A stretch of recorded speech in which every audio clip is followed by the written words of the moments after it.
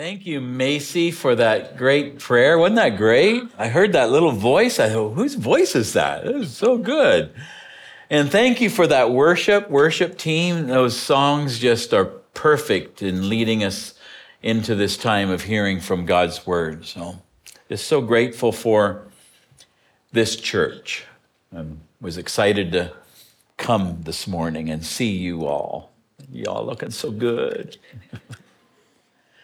At the time of the Revolutionary War, after George Washington had led the American colonies to victory, he was urged by some people to use the army to make himself king. Washington didn't choose that. He chose rather to go back to his farm. And when King George III, the King of England, learned that Washington did not choose to grasp after power or prestige, the king said, if he does that, he will be the greatest man in the world. Where would the king get that definition of greatness? What shaped that ideal in his mind, in his thinking? There are many people who consider Washington's decision as a weakness, not as a strength. Well, today we're launching a new series from the Old Testament book of Proverbs, and we're calling the series Asking for a Friend, Wise Answers to Tough Questions. And here's the question we're going to look at today. Is humility a sign of greatness or a sign of weakness? Is the decision to not grasp after power and prestige a sign of greatness or weakness? Another way of putting it is pride a virtue or a vice? Proverbs are a rich collection of wise sayings, and it's a form of Hebrew poetry to teach us wisdom for life. King Solomon is the guy who gathered all of these wise sayings that come from various places and times to reveal the mind of God in all matters of life, even in ordinary life, everyday life. It appears that no topic escaped the attention of Solomon. Today we're going to talk about humility and pride. For 6 weeks, we're going to look at topics like children and parents, honesty and dishonesty, work ethic and laziness, wealth and poverty, generosity and greed, all coming from the teachings of wisdom from the book of Proverbs. So over the next 6 weeks, we're going to sharpen our ability to discern wisdom. And I was thinking about this. Not only will the sharpening of that discernment help us as persons with our own heart to expose the attitudes of our heart or the decisions of our life, but also as families and as people, as we're engaging with social media and television, as we watch movies, it gives us a grid. The wisdom of God from the book of Solomon gives us a grid for interpreting and discerning what's coming at us, the truth that's being told to us through movies, etc. So one of the ways that wisdom is taught in Hebrew poetry is by using a literary design called parallelism. And one type of parallelism is called antithetical parallelism. Everybody have an amen? Antithetical parallelism, which means it's a form of poetry in which two contrasting ways to live, two contrasting ideas are set in a poem or a couplet where the second line contrasts the first line. So I just want you to know that Proverbs is a form of Hebrew poetry to teach us wisdom, and it was a literary design that was shaped and fashioned by the author to teach us something. And it was a form called antithetical parallelism, to where two things are different from each other or opposed or antithetical to each other. For example, I gave you 3 verses here on the screen. Proverbs 11:13, it says, a gossip betrays a confidence, but a trustworthy person keeps a secret. Those two are opposed to each other. Or Proverbs 10:8 says, "The wise are glad to be instructed, but babbling fools fall flat on their faces." Or here's one in Proverbs 10:4. It says, "Lazy people are soon poor, hard workers get rich." Now, the book of Proverbs is different from many of the other books of the Bible because there's no particular plot or storyline in the book. There's no character that stands out, no main character in the book. It's just wisdom itself that takes center stage in the story. So the book of Proverbs is all about wisdom. We're continually exhorted to seek after wisdom, to get wisdom, to pursue wisdom, to understand wisdom. And so these wise sayings, we're looking at them today because they're just as relevant today as they were back then when they were assembled and written.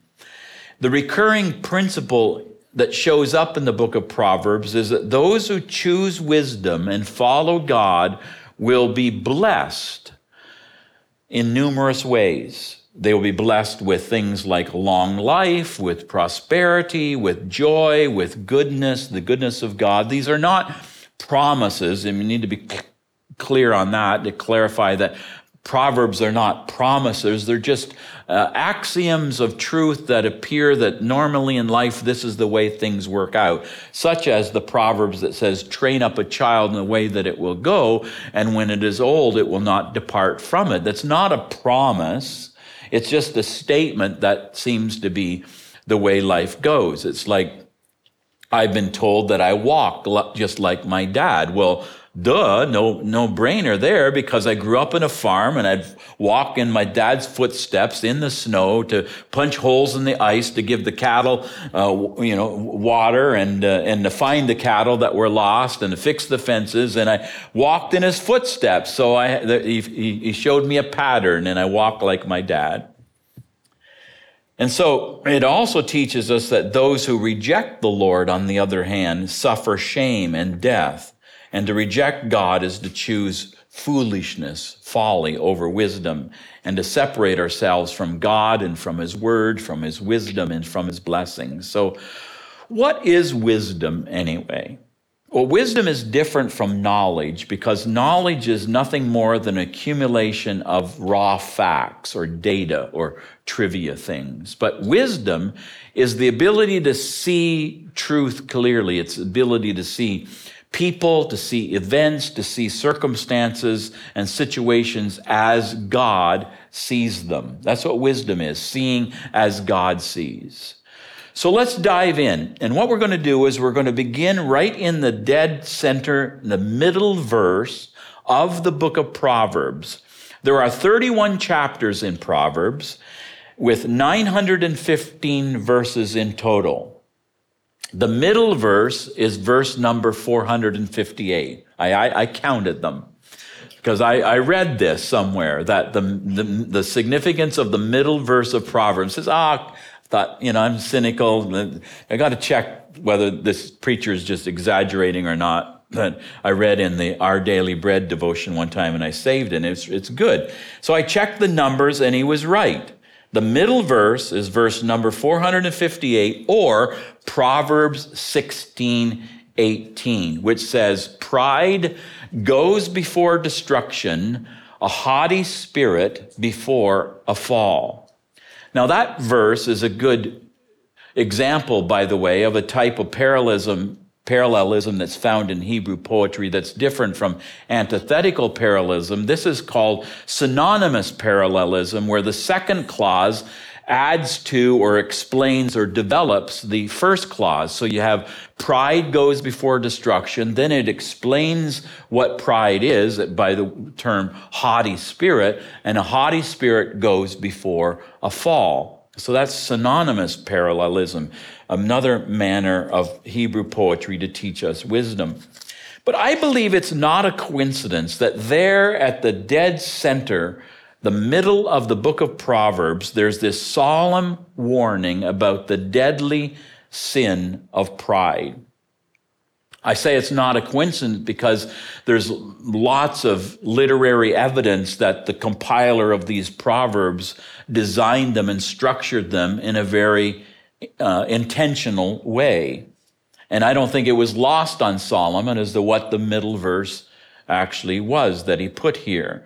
And that pride is central. He was saying that pride is the most primal sin that has brought the wreck and the ruin to our world. It is the ultimate example of what foolishness is. So the Greek word for pride is the word huperephania, which means self-overestimation. It means egocentricity. It means arrogance, or as this proverb says, a haughty spirit or haughtiness. It is narcissism. It is grandiosity. It is thinking more of yourself than what you really are. The Blue Letter Bible has this definition. It says, a person with a swollen estimate of his own powers or merits, who looks down on others and even treats them with insolence and contempt. Now, to one degree or another, every one of us struggles with pride. And those who think they don't struggle with it probably have more pride than they even realize. So let's dive in. First of all, I want to explain what pride is not. Pride is not having a good self-esteem. A good self-image is not pride. Because in Jesus Christ, we are somebody. God created us, and God doesn't make junk. God redeemed us, and going to the cross was a statement of our significance. And the Bible describes Christians as the righteousness of God in Christ. So we're not junk. We're not inconsequential or unimportant. Our life does count for something, and God created every one of us for his glorious purpose, to shine his glory. And when Jesus washed his disciples' feet, that was an example of humility. But Jesus was not thinking lowly of himself when he did that. He knew that he came from God. He knew who he was, but knowing that, he still bent low and washed his disciples' feet. So humility is not thinking lowly about yourself. It's not thinking of yourself at all, as C.S. Lewis put it.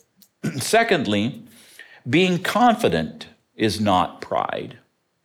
Confidence believes that God created us, God shaped us, and God has designed us, and he's put me here for a purpose, and my life can make a difference.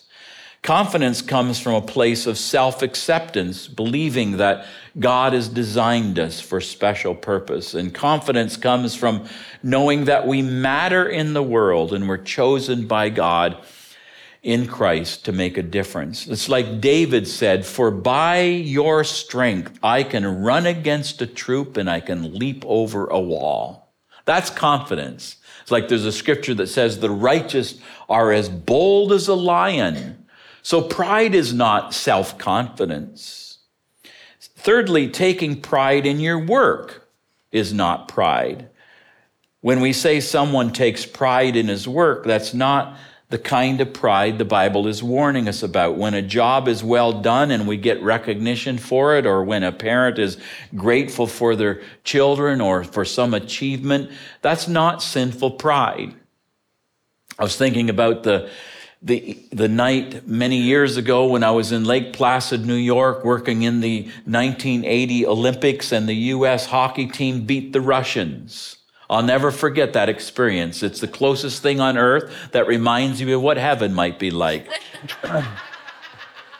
That little town of Lake Placid just lit up with fireworks, and these strobe lights were just going through the smoke of the fireworks, and and the people were running up and down the streets. Everybody was friends with one another. Everybody was yipping and yelling and raising their hands and shouting hallelujah. No, not really.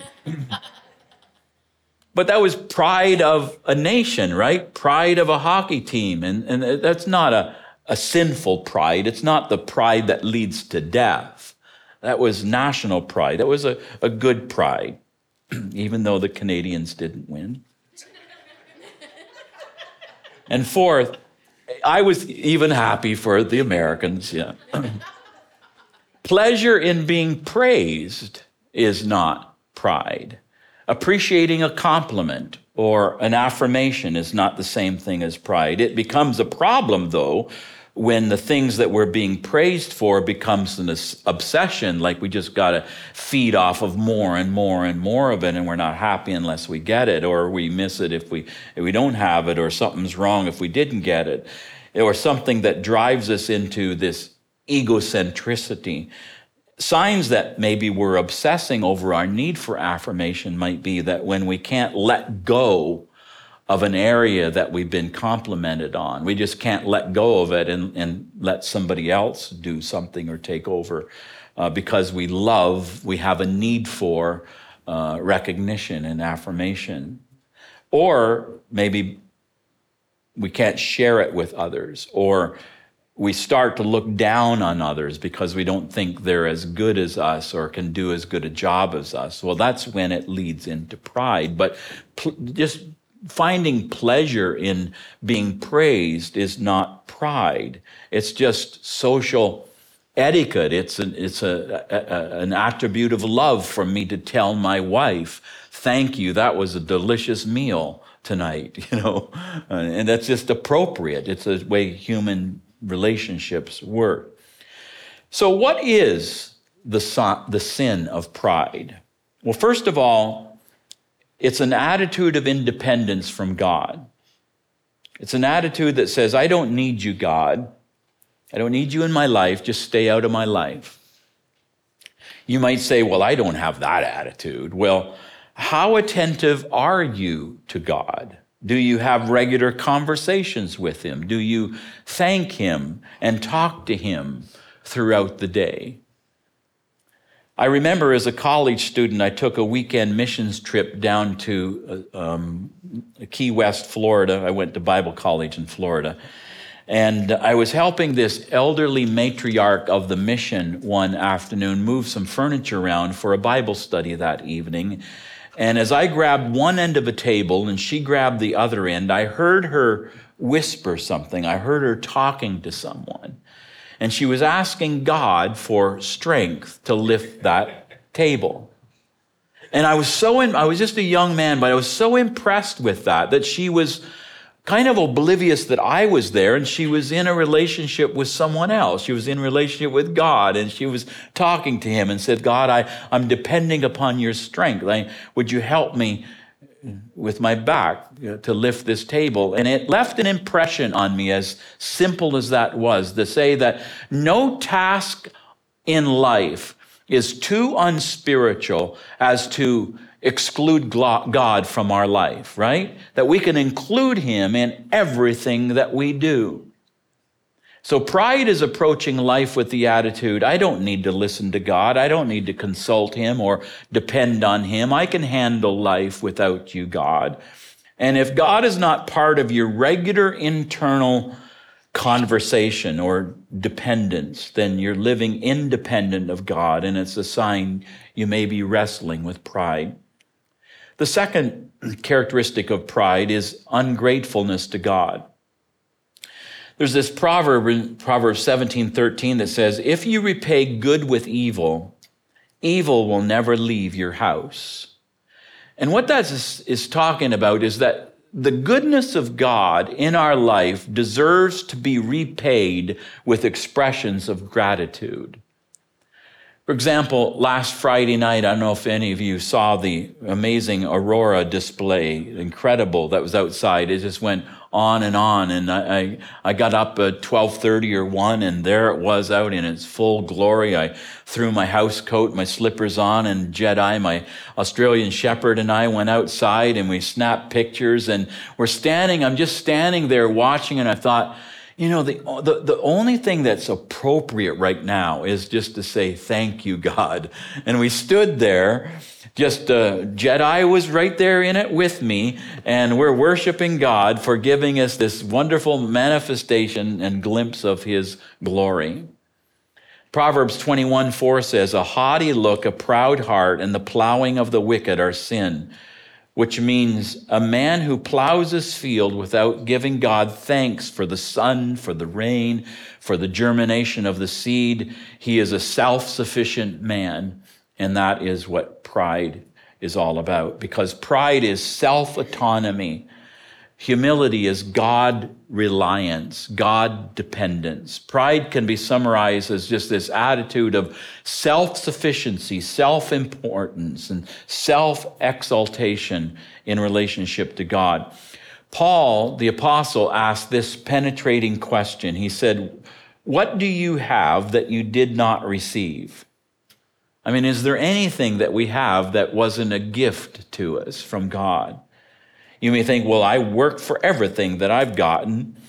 Well, who gave you that ingenuity? Who gave you that strength? Who gave you that energy? Who gave you even the opportunity to be here in this world? You don't have one blessed thing that you have not received from God.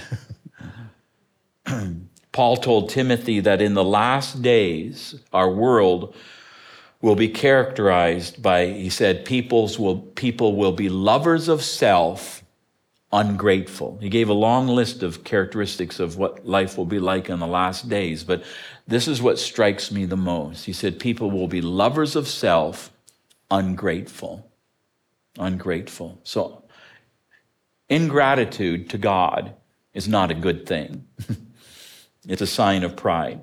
The third characteristic of the sin of pride is thinking you are better than others. And here are some indicators of that. A proud person will not admit mistakes and becomes irritated when corrected for those mistakes. A proud person refuses to take counsel and unwilling to learn from others and be helped by others. A proud person takes pleasure in being first, just has to be at the top, above the rest. C.S. Lewis said, "Pride gets no pleasure out of having something, only out of having more of it than the next man." So why does God hate pride? I want to give you 5 reasons why God is opposed to pride. First of all, pride is the core sin behind all evil. The book of Proverbs gives us clear warnings about this. Back to that middle verse again, the central verse, in the way that Solomon composed all of these wise sayings, at the very middle, he put these words: pride goes before destruction, a haughty spirit before a fall. So remember, that's the middle verse, and it's teaching us that pride is the center of it all. It's the beginning of it all. It goes before the mess in our world that's happened. Before the fall in the Garden of Eden, there was pride. And so all evil started with pride. There are some segments of our culture today that would consider pride to be a virtue and not a vice. But according to the Bible, pride is the root of all that's wrong on earth, all the evil. It's the beginning of the warpedness, the brokenness, the beginning of sin in our world. Matter of fact, in Proverbs 6:16, it says, "These 6 things the Lord hates, yes, 7 are an abomination to him." And the first one in the list is a proud look. 7 things God hates, and number 1 on the list is pride. St. Augustine, who was an old church leader, believed that pride is the core sin. He said it's the deadly root of all our sins and sorrows in life. And I just love this definition from a 3rd century monk whose name was Cassian. He said, "There is no other vice then which so reduces to nothing every other virtue and so spoils and impoverishes a human being of all righteousness and holiness as does the evil of pride." C.S. Lewis, I'm sure you've heard of him. He wrote that famous book, Mere Christianity, and he has a whole chapter in his book on pride. And he calls that chapter on pride the great sin. The great sin. And he says that Christian teachers all down through the centuries agree that pride is the utmost evil. He said unchastity, anger, greed, drunkenness, and all of that are mere flea bites in comparison. It was through pride that the devil became the devil. Pride leads to every other vice. It is the complete anti-God state of mind. Lewis goes on and says, it is pride which has been the chief cause of misery in every nation and every family since the world began. Well, if that sounds like an hyperbole or an overstatement or exaggeration, then maybe we don't realize why God hates pride so much.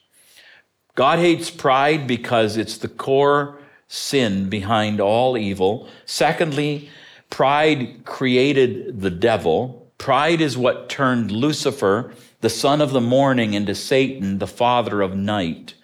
And among Paul's standards for a preacher was that an interesting statement he gives, because this is an occupational hazard of anybody in leadership. And he says that a minister must not be a novice. In other words, don't put him into that office if he's a novice. He needs to be tested and needs experience, needs to prove himself. But then he goes on and he says, lest being puffed up with pride, he fall into the same condemnation as the devil. Interesting, the allusion to the devil and a description that was the problem of what caused Satan to fall. The third reason God hates pride so much is it ruined humanity. It ruined us by infecting us with a spiritual cancer, a nature that is just proud and stands up in opposition towards God. C.S. Lewis again says, pride is spiritual cancer. It eats up the very possibility of love, contentment, or even common sense. In the Garden of Eden, do you think the temptation that Adam and Eve had was that is it salivary glands? Am I saying that right? Good. We're drooling over an apple or a plum or a peach, or what was the fruit in the garden? I don't know. We can debate that. We'll find that out when we get to heaven. But it wasn't that they just had to have a plum or had to have an apple. It wasn't that. The temptation that the enemy brought to them was, you will be like God. The very root of the fall in the Garden of Eden is the belief that we do not need God, that we are on par with God, equal with God. And pride is rooted in the fall of the Garden of Eden. That's where it started from. That's what soiled and contaminated, and it's where the cancer started. It spread through the human race. And pride causes us to think of ourselves as the center of the universe, that man is the measure of all truth, and our personal opinion is the standard of all morality. And pride sets itself up in opposition to God's wisdom and his will. The fourth reason God hates pride is that pride thinks independence from God is the secret of happiness. That I'll never be really happy until I'm set free from a relationship with God. Because pride is this orientation that causes us to drift and pull away from the Lord. We were made creatures in order to be cared for by our Maker, to be nurtured, to be loved on and lavished, his goodness to be lavished out upon our life by our Maker. But Adam and Eve took Satan's bait of self-autonomy as the secret of happiness and the good life. And it's a lie. And pride was the sin of Lucifer and the fallen angels who said, I will not serve God. And pride was the sin of Adam and Eve who wanted to be like God and to decide for themselves. We will choose what is right and wrong. And so pride resulted in disobedience and sin, and that brought pain and suffering and death into our world. The price we pay for choosing to live independent of God is to be cut off from the fellowship of God in the Garden of Eden. And it's fellowship with God that is the secret of happiness, right? The Bible says in Proverbs that God resists the proud, but he gives grace to the humble. So pride puts a bullseye on our back. Humility is the key, however, that unlocks the doorway into intimacy with God and is the secret to happiness. And the fifth reason God hates pride is not because of that God can't stand to be opposed. That's not what it's about. It is God's love and care for his creatures. And he hates it when he sees how self-destructive pride is. Pride is self-destructive. Just look at all these proverbs that I've listed. Proverbs 11:2 says, when pride comes, then comes shame. By pride comes nothing but strife. Pride goes before destruction, a haughty spirit before a fall. There's that middle verse again. Or he who is of a proud heart stirs up strife. Pride ends in humiliation, while humility brings honor. The very thing that a proud person wants, he loses. And he loses the admiration of others and ends up with contempt, Proverbs says. Well, I'm kind of tired about talking about pride. I think I ought to move on. I'm kind of sick of pride. But we need to hear that, don't we?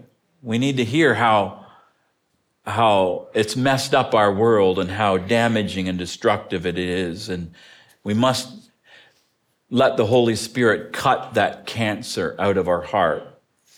So that leads into a transitional thought that I want to say, and that is that pride is our greatest enemy, but humility is our greatest friend. The story of salvation, or God's work of redemptive history in our world as revealed in the scriptures, is a movement from pride to humility. That's what being a Christian is about. That's what being saved or salvation is about. It's moving away from a proud life to humility. It's moving from the Garden of Eden to the cross of Jesus Christ. It moves from a desire for self-glory to a desire to reflect the glory of God. It starts with the pride of Satan and the choice of Adam and Eve to live independent of God. And then the story moves on. The story doesn't end there. Much of the Old Testament is a description of what the world is like when it lives in that state of independence from God. But the story moves on to the New Testament to give us a revelation of true wisdom as what was exhibited and revealed in God's Son, Jesus Christ, in his self-giving humility, revealing himself to be willing to give up his rights in heaven and suffer on the cross for the sins of the world. And pride then moves from its despicable picture in the Garden of Eden to the glorious picture of humility on the cross of Jesus Christ. And likewise, in our own personal lives, the story of God's work of salvation at work in you and me is a movement of maturity that happens in our relationship with the Lord that transforms us from pride to humility. And hopefully, if you've been walking with God for a while, that you're less proud than you once were, and you're more humble than you once were. Satan is terrified to see you growing in humility. He hates it. He sees a humble person and it sends chills down his back. Humility steals his best weapon. It renders him powerless. His hair stands up when Christians choose to live the way of the cross, the way of Jesus Christ. Humility strikes fear in Satan because humility is the surrender of the soul to the Lord, and the devil is terrified of Jesus Christ because he knows that the way of Christ is the way that wins the world and will ultimately bring the righteousness of God and the kingdom of God to our earth. So I want to talk about humility very quickly. First of all, as an example, 3 young men hopped on a bus in Detroit in 1930, and they tried to pick a fight with a lone man sitting at the back of the bus. They insulted him. They hurled verbal bombs at him. They threatened to beat him up. They insulted him. He didn't respond. They turned up the heat more and more, and he said nothing. Eventually, the stranger just stood up.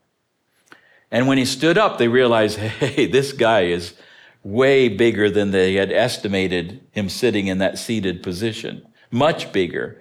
And he reached down into his pocket and he pulled out this little piece of paper. It was a business card. And he handed it to them.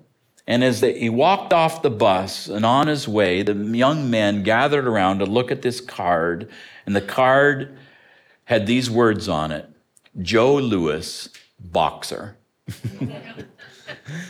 They had just tried to pick a fight with a man who would be the heavyweight boxing champion of the world from 1937 to 1949. The number 1 boxer of all time, according to the International Boxing Research Organization, second on the list to Muhammad Ali.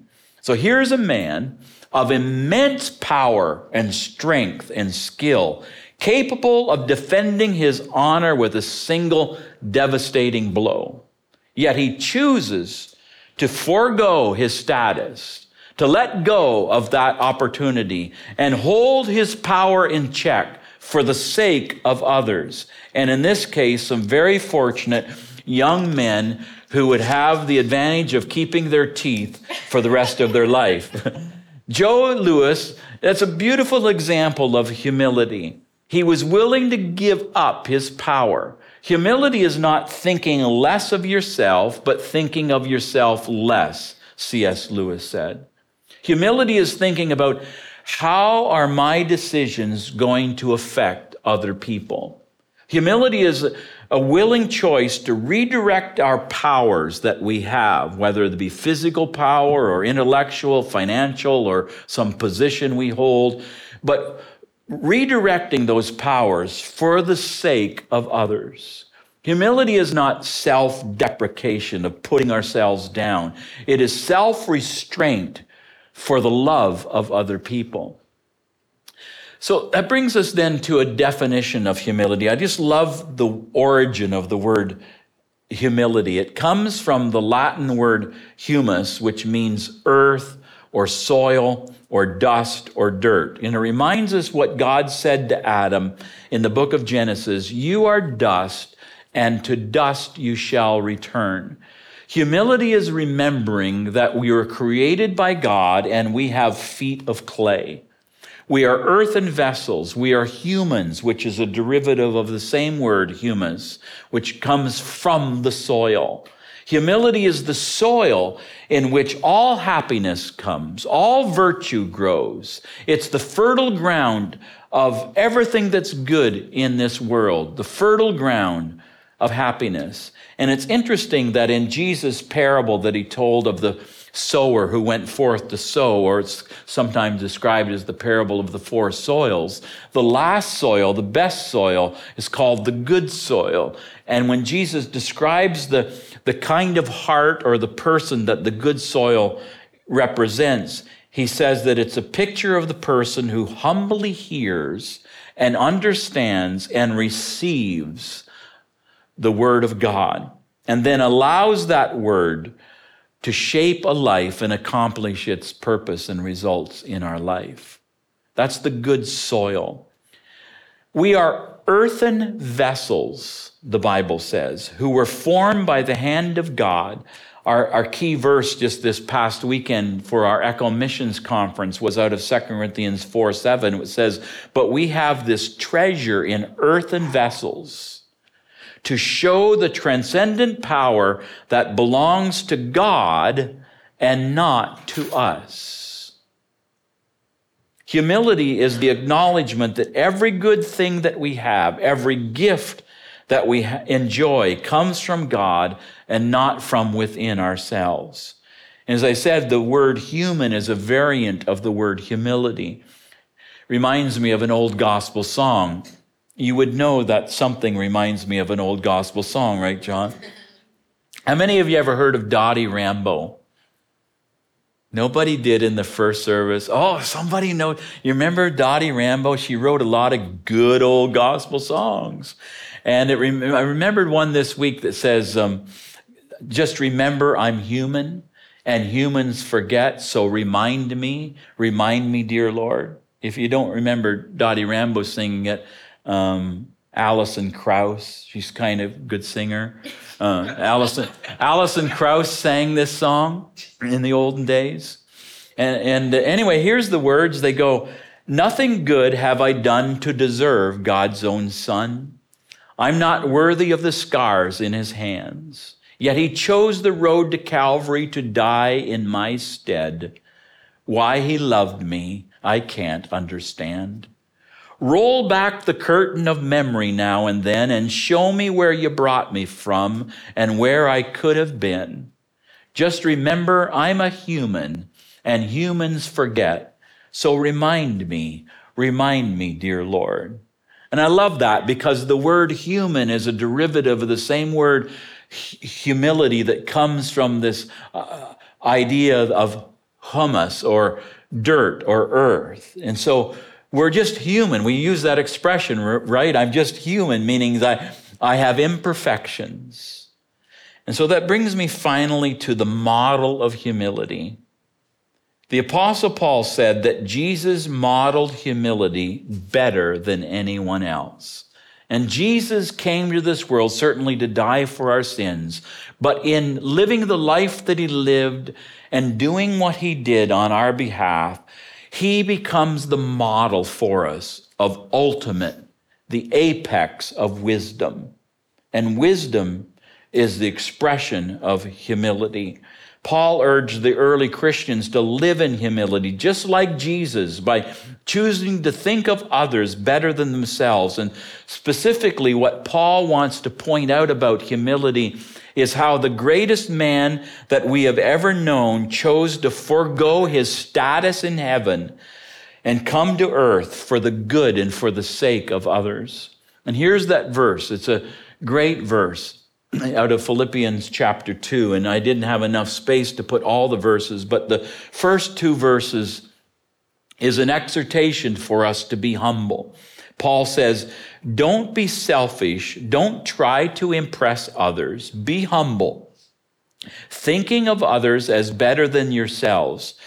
Don't look out only for your own interests, but take an interest in others too. And then he says, is on the screen there, you must have the same attitude that Christ Jesus had. Though he was God, he did not think of equality with God as something to cling to. You know, I've got to stay in heaven and have this place there. But instead, he gave up his divine privileges and he took the humble position of a slave and was born as a human being. And when he appeared in human form, he humbled himself in obedience to God. See, that's what humility is. It's saying, thy will be done, Lord, as Jesus said on the cross. Not my will, your will be done. And so in obedience to God, he died a criminal's death on the cross. Therefore, God elevated him to the place of highest honor, gave him the name that is above all other names, that at the name of Jesus, every knee should bow in heaven and on earth and under the earth, and every tongue declare that Jesus Christ is Lord, to the glory of God the Father. Just a few decades after Jesus lived on earth and died on the cross, there was a Roman official named Clement. And I want you to catch what I just said. He was a Roman. He was a Roman. Because Romans did not celebrate humility. They celebrated pride. So this Roman official, just a few years after Jesus, sent a letter to the Christians in Corinth.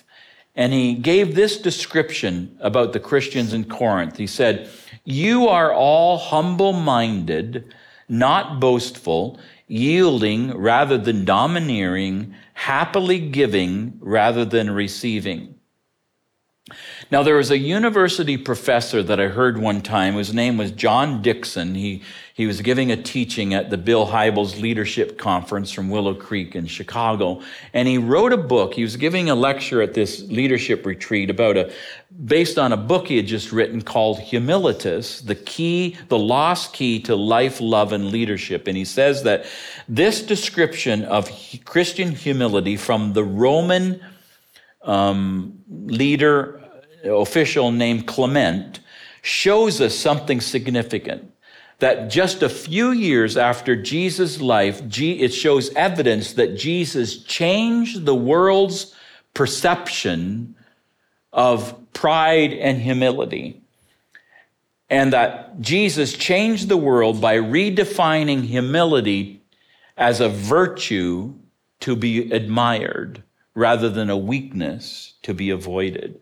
And Dixon shows in his book how Christianity dismantled, he said, the all-pervasive honor-shame paradigm of the ancient Roman world. He said if you're in my New Testament, my Gospels class, the Romans like to give themselves names that meant they were gods, right? They saw as leadership, they saw as an opportunity to be like a god. And so that was the culture of the Roman world. And then Jesus comes. And the point is that the life of Jesus was a story about a greatness that was willing to go to the cross. And it changed the world so that this Roman, a few years after Jesus' death, gives a compliment to the Corinthians Christians because they were humble. And the point is that if you're a true follower of Jesus Christ, if you're truly following Jesus, you will value humility over pride. It means we raise humility now as the standard. We see lowering oneself for the good of others as what is ethically beautiful. When Sir Edmund Hillary conquered Mount Everest with Tenzin Norgay in 1953, he reportedly took with him up there to the summit a symbol of his achievement. So he planned this in advance. He carried it up there, and that symbol remains buried up there somewhere at the top of the world, and it was a small crucifix, a cross. We don't know why he chose to carry a cross to Mount Everest, but he chose it to mark an incredible achievement. And as far as we know, Hillary wasn't an overly religious man, but the point is that at the moment of his greatest triumph, he chose a token that symbolized and expressed humility as a sacrifice in the service of others. Whatever Sir Edward was thinking, it shows that his choice of the cross as a symbol of human achievement shows the influence of the life of Jesus of Nazareth and what he has had upon our culture. In the ancient world before Christ came, the cross was an instrument of Rome's brutalizing power to humiliate a person. Now it stands as a symbol of true greatness. Before the death of Jesus on the cross, the ancients drew a straight line between greatness and honor, showing honor. But Jesus influenced us to think differently. He taught us to draw a straight line between greatness and humility. So how will you answer this question that the book of Proverbs raises? Is humility a sign of greatness or weakness? Is pride a virtue or a vice? Listen to these words of Jesus, and I close with them. At that time, the disciples came to Jesus and asked, "Who is the greatest in the kingdom of heaven?" And he called a little child and had him stand among them. And he said to them, "I can guarantee this truth, unless you change and become like little children, you will never enter the kingdom of heaven. Whoever becomes like this little child is the greatest in the kingdom of heaven." Jesus said, "The person who is greatest among you will be your servant. Whoever honors himself will be humbled, and whoever humbles himself will be honored." And then Jesus poured water into a basin and began to wash the disciples' feet and dry them with a towel that he had tied around his waist. And when Jesus came to Simon Peter, Peter asked him, "Lord, are you going to wash my feet?" Jesus answered Peter, "You don't know now what I'm doing, but you will understand later." And Peter told Jesus, "You will never wash my feet." And Jesus replied to Peter, "If I don't wash you, you don't belong to me." Simon Peter said to Jesus, "Lord, don't wash only my feet. Wash my hands and my head and wash everything, Lord."